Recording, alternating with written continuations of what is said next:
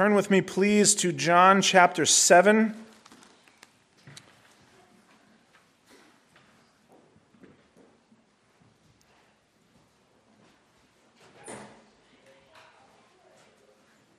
As we continue to work through the Gospel of John, there are many aspects to this book and to this gospel, the message of Christ within it, that are confusing at first read. And especially when you come to John chapter 7, this is one of those. It is no exception to it. Why do we have these stories? Why is it that we have Jesus going up to the Feast of Tents, the Feast of Booths in the temple, establishing certain aspects of his teaching, of his personhood, the source of his words, his works, the source of his timing and mission? Why do we have all of these things? I will continually remind you that anytime you come to the Gospel of John and ask yourself, why am I reading this story? Why am I reading this parable? Why am I reading this teaching?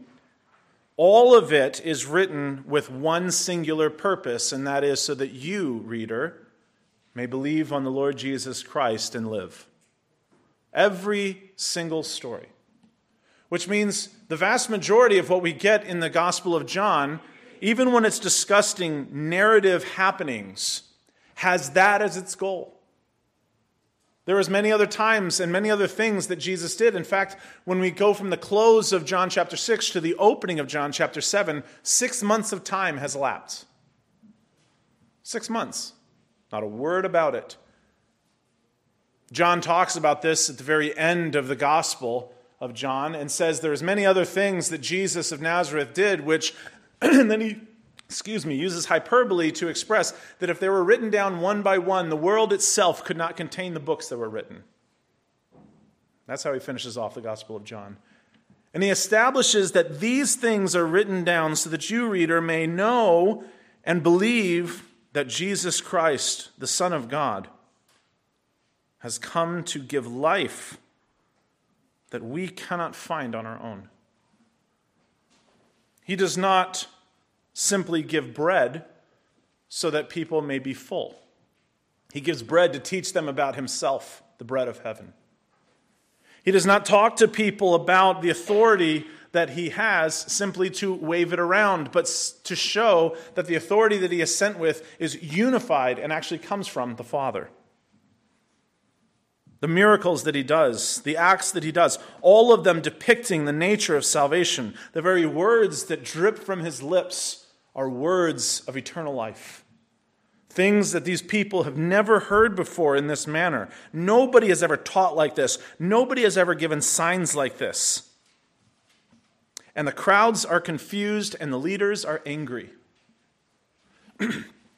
And so John uses these stories to show us proper responses to Jesus and improper responses to Jesus.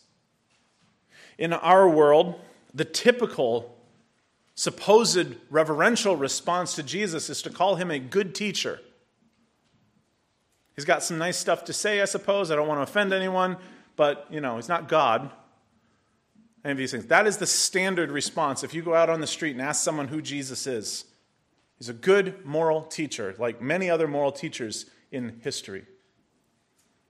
Is that true? Yeah. Is that all that's true? Not by a long shot. And in fact, if that's all he is, then it's not true that he's a good moral teacher because he claims to be God on dozens of occasions. Good moral teachers don't teach that. So in retroflex, if he's not who he claims he is, he's not a good moral teacher at all. He's actually one of the worst. Because if he is not God, then he is blaspheming and he should be put to death. This is what confuses the crowds so much, because it was really obvious to them what he was claiming, and then they look over at the leaders and they don't seem to have the ability to put him to death. And so they're looking back and forth. They're looking at the leaders. They're looking at what Jesus is saying, and they're talking amongst themselves. And John gives us a peer into their conversation, some of their confusion. Isn't this the one that they're trying to kill? And here he is standing out in the open teaching these things. and they can't do anything. And Jesus addresses why they can't. We'll get to that. But that is the setting for all of this. And John is having us interact with this to say it is not good enough to just be confused about who Christ is. If you truly are seeking the Father, and if the Father is truly drawing you in, you will recognize Christ. One of my favorite characters in all of the Scriptures is a man named Simeon. A man that God ensured would recognize Christ before he was able to walk or talk. He recognized him as an 8-day-old baby in the temple.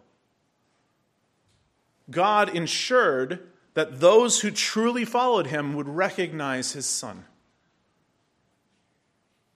This is why Jesus has said in verse 17, to remind you of the week before, if anyone's will is to do God's will, he will know whether the teaching that I say is from God or whether I am speaking on my own authority. If you truly want to do God's will, you will find Christ in full sync with the God who made this world. This is why when people say that maybe all the other religions of the world worship God without knowing it, maybe they just call him a different name. Teach them about Christ and see what they do with him. Because if they accept him, then truly they have been worshiping one true God. If they reject him, they haven't been. The litmus test is very clear. As far as for mankind who claims to follow the one God who ruled this world, the question is, what is their response to Christ? And this is what John is having every one of his readers interact with. What is your response to Christ? You say that you are God-fearers. There was not a single person at the Feast of the Booths in the temple that day that would not claim to be following God, including the leaders that were seeking Jesus' life. And so John gives us the litmus test. Are we truly following God or our own pride? And Jesus says, if you're truly following God, you would listen to my words. So you would recognize them. It takes it out of our hands, doesn't it? It's humiliating on a certain level because we would like to imagine that our skepticism will actually solve the big questions of the universe. Yet in the Gospel of John, we're faced with people that define themselves by skepticism, and the Lord Christ is always combating them. People like Nicodemus, people like Thomas at the very end, for those of us who know the resurrection story. These skeptical stories are not put in to say, here's the way to do this, be very skeptical of Jesus. No, John is going to come forth and say, the reality of Jesus is if you say you're following God, you will follow Christ. There is no division amongst the Trinity with regards to this. And in the midst of the incarnation, people are revealing themselves left and right because he is showing everyone their hearts. For those of you who were in our study of the Holy Spirit this morning, the incarnate Christ, the servant of the Lord, was forecasted as not only bearing the Spirit of the Lord, but will come and be able to judge not by what he sees or by what his ears hear, but to be able to judge with full right judgment. He was going to be able to discern the thoughts and intentions of people's hearts, divine abilities. He was going to come and express to everyone the real way of life itself. Not these other ways of life and bread that perishes, but no, in true, established not even just miraculous bread, but he himself as the meal. The previous chapter focusing in on this, doesn't it? My body is true food, my blood is true drink. Those who believe in me will live forever. In another place, he warns us, those who seek to save their lives will lose them. But those who lose their lives for my sake, find it. Truly find life, and that more abundantly. That is the context in which we pick up this passage. It is found John chapter 7, verses 25 through 31. And in a bit of a new thing, I also have it on the screen. If If your eyes are having trouble with you, you're welcome to follow along there as we read this passage. I would invite you to stand in honor of God and his word. John chapter 7, verses 25 to 31.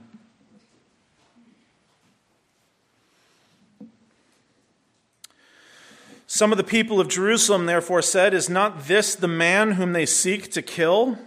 And here he is, speaking openly, and they say nothing to him. Can it be that the authorities really know that this is the Christ? But we know where this man comes from, and when the Christ appears, no one will know where he comes from." So Jesus proclaimed, as he taught in the temple, "You know me, and you know where I come from, but I have not come of my own accord.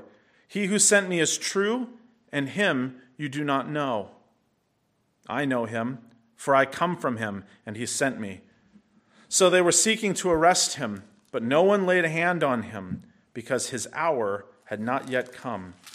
Yet many of the people believed in him, and they said, "When the Christ appears, will he do more signs than this man has done?" Let's pray. Our Father, we are indeed grateful for your word, grateful for your intention to be merciful to those who humble themselves in your sight, that you may lift them up. Father, what pride is in us, we pray that you quash, that we may humble ourselves in your sight, and at due time you lift us up. May we fellowship with one another out of this intention. May we believe on the Lord Jesus Christ from that standpoint. We pray in your Son's name. Amen. Amen. You may be seated. The passage in question continually reminds the people of God that their perspective of things is not what determines reality. I want to say that again. Our perspective of things does not determine reality. Reality informs us. Reality asserts itself over and over again. If you don't believe me, keep trying to fly off of a roof. Reality will assert itself. It will continually show you that it doesn't matter what you believe you can do. It doesn't matter what things you have deluded yourself into thinking. God informs us of how the world works that he made.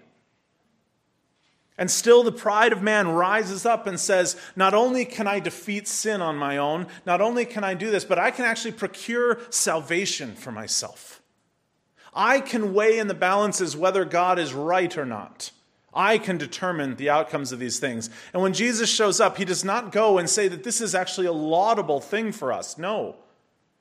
He does not come up to us and say, hey, the skeptical mind is a great mind. No. What he says is, those who truly seek the Lord have no skepticism about Christ. Why? Because they recognize the words, they recognize the works, they recognize the mission and the intention, the timing even. All of these things drive people to depend upon Christ. And that is exactly why John includes this. So watch how this works with this crowd. Jesus has just come off of this teaching, which is warning them about this reality that if you truly follow the Lord, then you will follow me. And if you truly follow the Lord, you will not judge by appearances and just what you hear and just what you see. No, you will judge with right judgment. And right judgment doesn't come from you or me. It comes from God. What has he expressed about these things? What has he said to his people about his coming servant? That he too will judge with right judgment. Not just by what his eyes see or what his ears hear, no.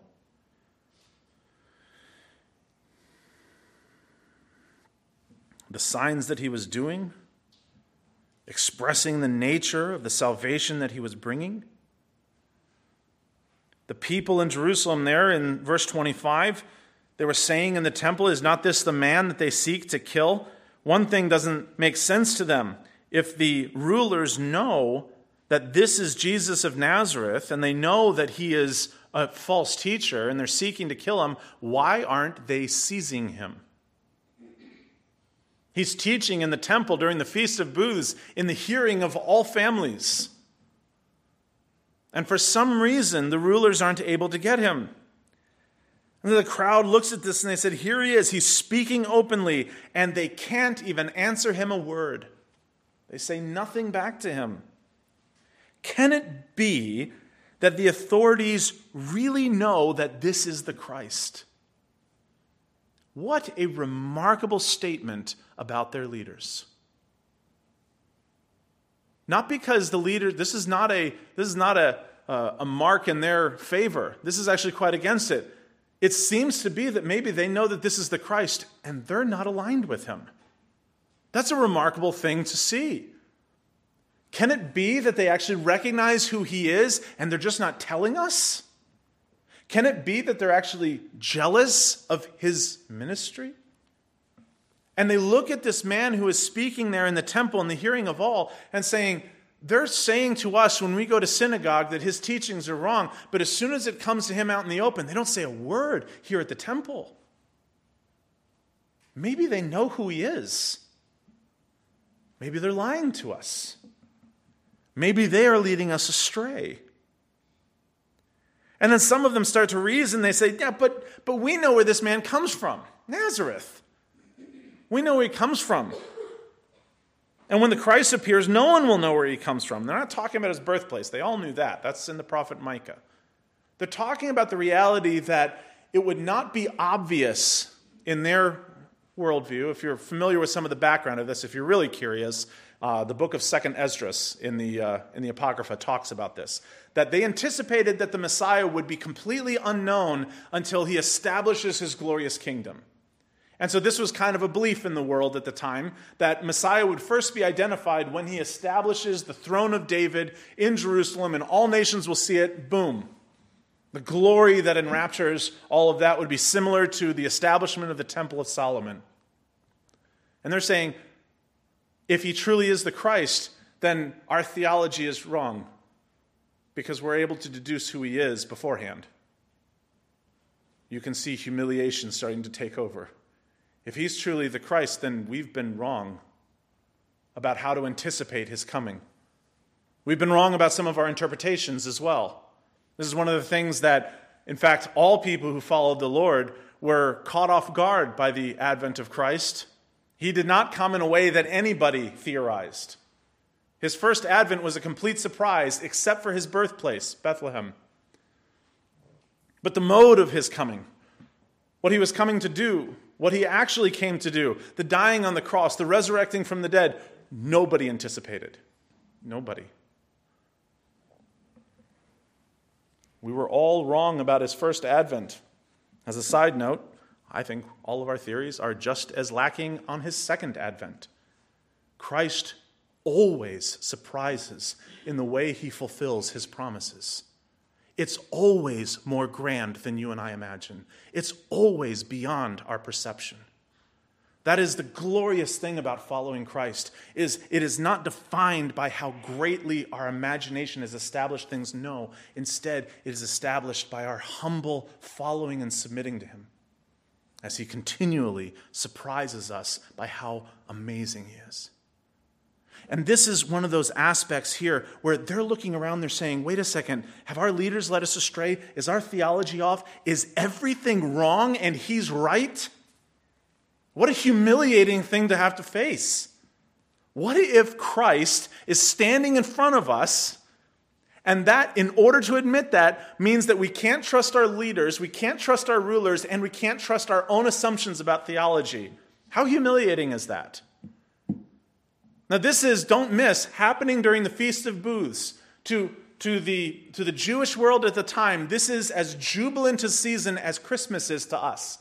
So this is like coming to Christmas morning and finding out, oh, by the way, happy Christmas, you're wrong about everything. And the plan of God is far greater than anything you've ever thought of or imagined. That's a pretty hard thing to swallow on one of the happiest times of the year. This is happening during the Feast of Booths, a week-long celebration that everyone looked forward to every year. And so they started reasoning, it can't be. We know where this guy's from. He comes from Nazareth. As everyone knows, nothing good comes from there. It's just this little town off to the side of like 300 people. We know his parents, Joseph. We know his mother, Mary. We know his brothers and his sisters. They're here. It can't be. It can't be that this is the Christ. Verse 28. Jesus proclaimed as he taught in the temple, "Yeah, you know me, and you know where I come from." And here's where he mixes his words. "But I do not come of my own accord. He who sent me is true, and him you do not know. I know him. For I come from him, and he sent me." And so then the leaders were seeking to arrest him. We'll come to that in a second. What is his answer to this conundrum for them? They are expressing this idea of, if he truly is the Christ, then we're wrong about things. Think about John writing this. He's writing to you and I. He's writing to everyone that would come and want to know who the Christ is. And he's saying, yes, I know. As you're reading through this gospel, reader, if there's aspects about Christ that don't meet your expectation, you're on the wrong side of it. If you want to weigh who Christ is, that's the wrong approach to this. His truthfulness is not dependent on your perspective. Let's put it that way. Him being right is not contingent on you recognizing it. He is right if you never lived at all. He is right if we never recognize it at all. He is right before the Gospel of John is written. He was right before anyone knew his name. And this is how John writes. He establishes this reality that it does not appeal to the perspectives of man. It doesn't even appeal to the teachers in Israel, the theologians, the rulers. No. In fact, John puts forward that those in the crowd who recognized Christ did a far greater work than any of the rulers that day. Those who were not learned,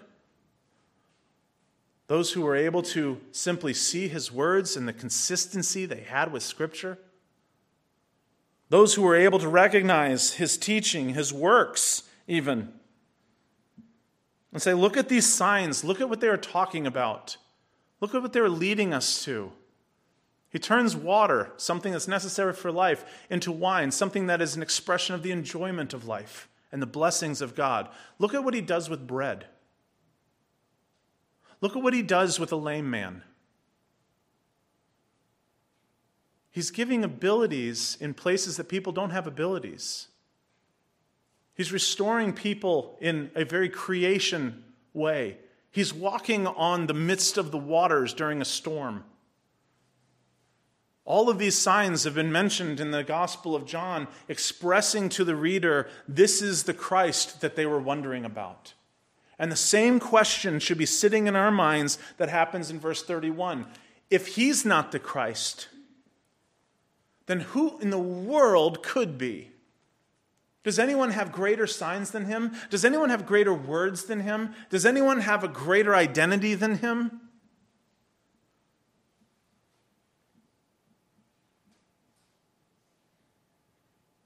Christ's answer to all of this, as he taught in the temple, is to say, you know me. You know me and you know where I come from. And there he speaks of just his human experience from Nazareth. They are well aware of who he is, who his family is, and where he came from. He was Jesus of Nazareth. And then he switches it on its head and says, but I have not come of my own accord. In other words, the will I'm doing is not my will. It's another one's will. And his will is true.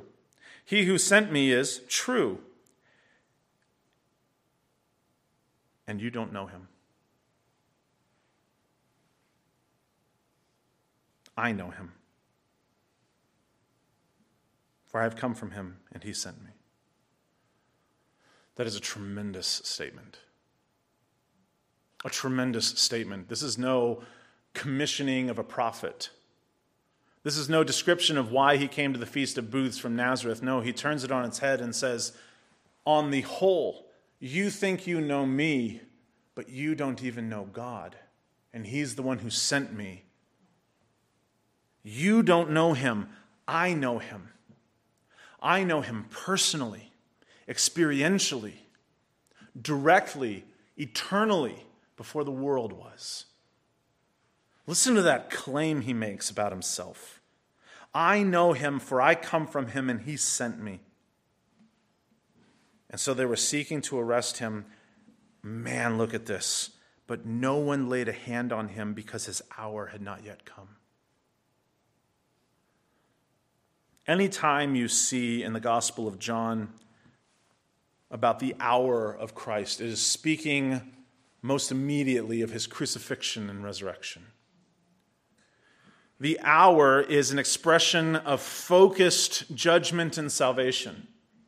It is taking the picture of the day of the Lord, which is a day of great judgment and salvation, and focusing it in on something that's about to happen temporally. His hour is going to approach, and that hour is going to be found on the cross, where full judgment towards sin is carried out and full salvation of those who will be saved is enacted. That entire transaction happens on the cross. And what Christ is expressing here is there is no way that happens before the will of him who lives forever. The entirety of the rulership of Israel can set their teeth against him in the temple while he openly speaks, and they are not even able to answer him.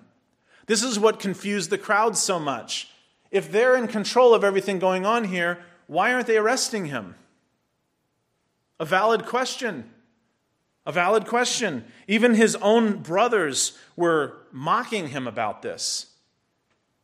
You seem to want to be famous. Go to Jerusalem. Speak to everyone. Jesus says, my time is not yet there. Your time is all the time. Mine isn't. His time is defined by the same thing his works and his words are defined by, and that is the will of the Father in heaven. And friends, that should not just be true of him, it should be true of all those who call on his name for salvation. That what we do, what we desire, and what we say comes from him, not us. We will know whether our works or our will or our words are from him or from us. That which comes from mankind divides and destroys. That which comes from God brings life to those who trust in Christ, and it brings calls to repentance on those who don't.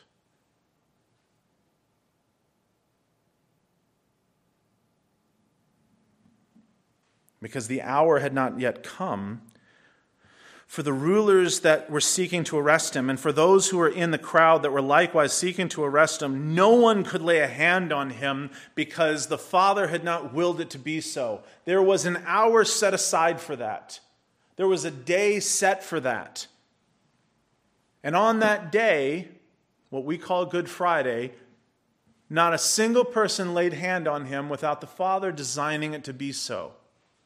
That was his hour. That was his appointed time. The apostles pray about this in Acts chapter 4 if you want some homework, and they address this reality that Pontius Pilate and Herod and the Pharisees and everyone came together in Jerusalem to do exactly what the Father had intended to do, that he may work both judgment and salvation at the same time at the cross. A remarkable statement of how it is that God saves his people. He doesn't do it on our timeline or on our time scale. He doesn't do it in the way that we expected. And even when Christ came, he didn't come in the way that anyone anticipated. And again, as the Gospel of John is a book primarily about evangelism, this should inform the way we evangelize our friends and our families. If you think that you can just say everything right and that will save your hearers, you will be very disappointed. God saves people. You can't. He saves who he wills, when he wills, where he wills, at the time he wills, and in the manner he wills. It is us to be faithful. It is him to save. And if we are to go into evangelism, and I can say this just from firsthand frustrations, if we go into evangelism thinking that it depends only on us, we get very, very frustrated because the reality is It doesn't. And if you can trick people into becoming Christians, they're not becoming Christians. It does not work that way. Here, the establishment of these things is that Christ is not who sinners anticipate. And unless God is drawing them, he is not one that they would go to. He even said this in the previous chapter. Unless the Father is drawing you, you can't come to me. He establishes for them that expectation that if the Father is drawing you, John says, you certainly will come to him. And if you are coming to him with an honest and true heart, seeking who he is, may I encourage you, God is already saving you. Nobody seeks God on his terms. Nobody seeks Christ as he is. With honesty, with truth, and with intention to be wrong, unless God is already drawing you in. Take great comfort from that, please. Because if God is saving you, my friends, nothing can condemn you. If God is for us, thank you, say it loudly, who can be against us? It is God who justifies. Who is left to condemn? As it is for those who are in Christ, there is no condemnation. Why? Not because their works and their words and their thoughts are perfect, no, but because Christ is. And his works are sufficient, and his word is true, and his will is ours now. What is it that the people answer to this? Some were seeking to arrest him, in verse 30. But none of them could lay a hand on him because his hour has not yet come. Yet many of the people believed in him. And here we see the bifurcation in the crowd that John is presenting us with. Those who reject Christ end up hating him. Those who do not reject him end up loving him. Many believed in him. They said, when the Christ appears, will he do more signs than this man has done? In other words, this is enough. God has spoken. It is on us to believe on him. God has worked. It is on us to depend.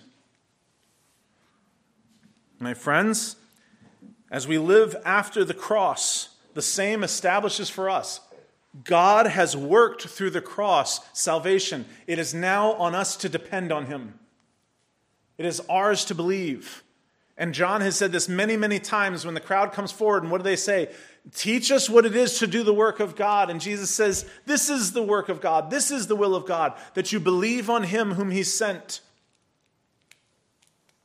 And live not a life that just is interrupted by sleep every night, less sleep some nights like the previous one, and then you wake up again, try to seek out whatever food or money you can make, and then lay your head down in your bed, hopefully with a bit more food, hopefully with a bit more money.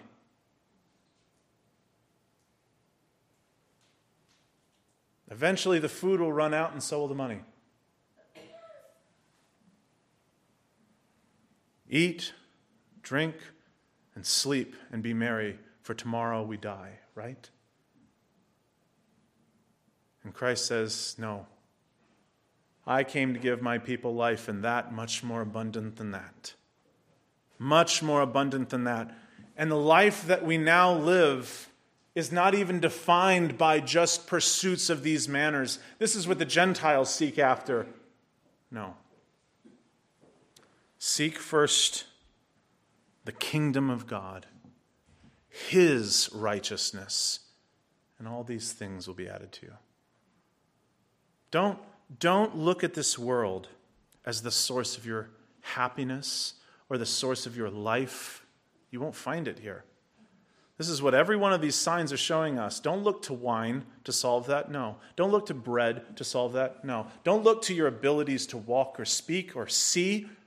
That's not what Jesus was doing all these miracles for. He was showing us our lack and our need for him.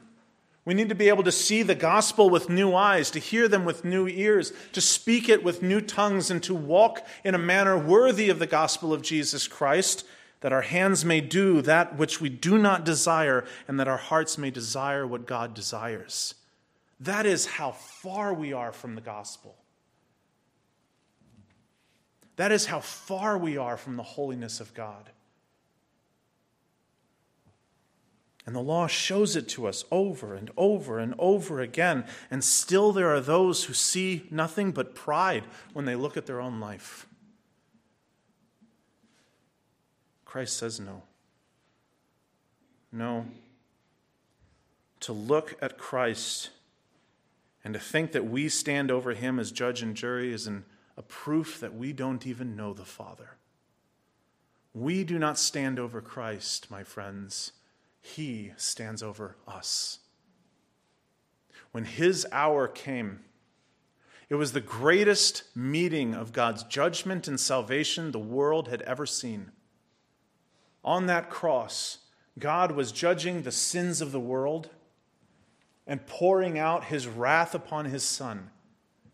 Not many people like to talk about that. But you better be happy that that was dealt with there, because God does not turn a blind eye to sin. God deals with sin. He will not let a single infraction go. Why? Because he is holy and he is just. And so Christ himself, creator of heaven and earth, came and bore the sins that we committed and bore the wrath of God on our account. That wrath that we earned. And on that day, when all that wrath was being poured out to such a degree that the sky itself went dark, the outcome of that judgment, the outcome of that wrath was to save his people from their sins. Judgment and salvation meet in the person of Christ. And when we see descriptions that his hour was to come, that was to show us the reality that judgment was going to be brought to him. I don't know if many of you, when you were kids, ever did anything wrong, but I did. And I remember there was an anticipation, and my father's in this room, so I get to tell this story. There's an anticipation. There's kind of this whole day-long anticipation that you're going to have it dealt with. But then as the day waxes on, it kind of narrows into an hour when it's going to happen. I remember when I had to tell my dad once, so I'll let you know this story because it puts me squarely in the sinner category. I was playing hide and go seek at church one Wednesday night, and I thought it would be the coolest thing to hide in a bathroom stall. Who's ever going to look in there? And, well, as it turns out, my friends were going to, and they were working through each one as they go along. And as soon as they came to mine, I stood on the top of the tank in the bathroom stall, and I jumped over to the other side and landed on the other toilet. And wouldn't you know, I wasn't really aware of the fact that toilets were pretty brittle. That when you jump on them, they immediately start spraying around the entire bathroom. Now, to my 11-year-old mind, this is the worst thing that has ever happened. Nobody's ever fixed a toilet. Nobody's ever gotten a bathroom soaked or anything like this. And I didn't even know that there was a drain in the floor, and it didn't actually cause that much trouble. And But I had to go find the janitor and let him know and establish the shame that befalls you when you do that. But I remember anticipating telling my dad about that night. And that was kind of one of those, it happened during the morning, actually. It wasn't one of the evening ones. I don't really know what was happening. But as the day drew to the close, that window of when that was going to happen got slower and narrower and narrower and narrower until there's a moment of judgment that's going to come down. And Christ is speaking in this same way, where he's saying, not yet, not yet, not yet, my hour's not yet, but soon there will be a moment when all that judgment is going to rain down, right? Now, my dad was very kind about this, paid for it, and then made me pay for it. So, which was great. By the way, I've never broken another one since, at least not on purpose. So it worked, thanks. But in all of this, Jesus is speaking about this in a manner that says, while you think you may exact that revenge on me, you can't. Nobody, and we're going to learn this in the Gospel of John, nobody's going to take his life from him. He says, nobody's going to take my life from me. I lay down my life of my own accord. I lay down my life, and I have the power to pick it back up again. Remarkable stuff. And what Jesus is expressing here, what John's telling us is, as that moment of judgment approaches, nobody can hasten it. It comes exactly when the Father has determined it to come. Friends, the same with evangelism. You, if God has you involved in evangelizing somebody, your family members, your friends, acquaintances, you can't hasten on that moment of judgment and salvation in their life, not by one single second. It is yours to be faithful. It is God's to save. And when you go out and evangelize, when you express the gospel, not if, when you express the gospel to those who God brings upon your path, do not lose heart at supposed failures. Just be faithful, my friends. Give them the God in whom all life is, and from whom all mercy flows, and all judgment, that their delight too may be in the fear of the Lord, and that their wisdom can begin there.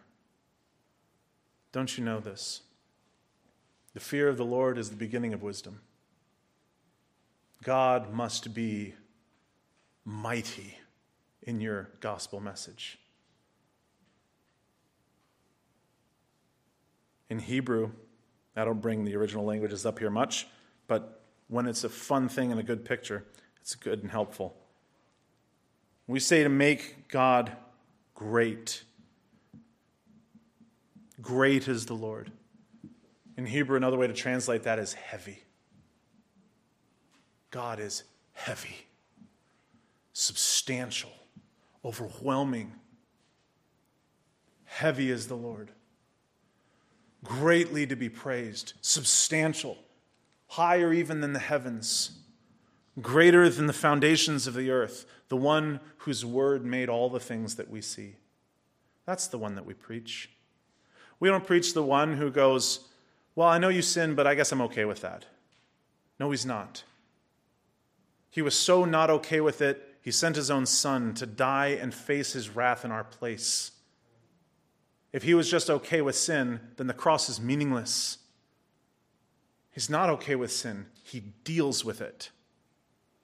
And we must proclaim the gospel the same way the apostles did and establish the same reality that Christ speaks of here. Either Christ will be our priest and our mediator and the source of all life and mercy, or he will be our king and our ruler and our judge.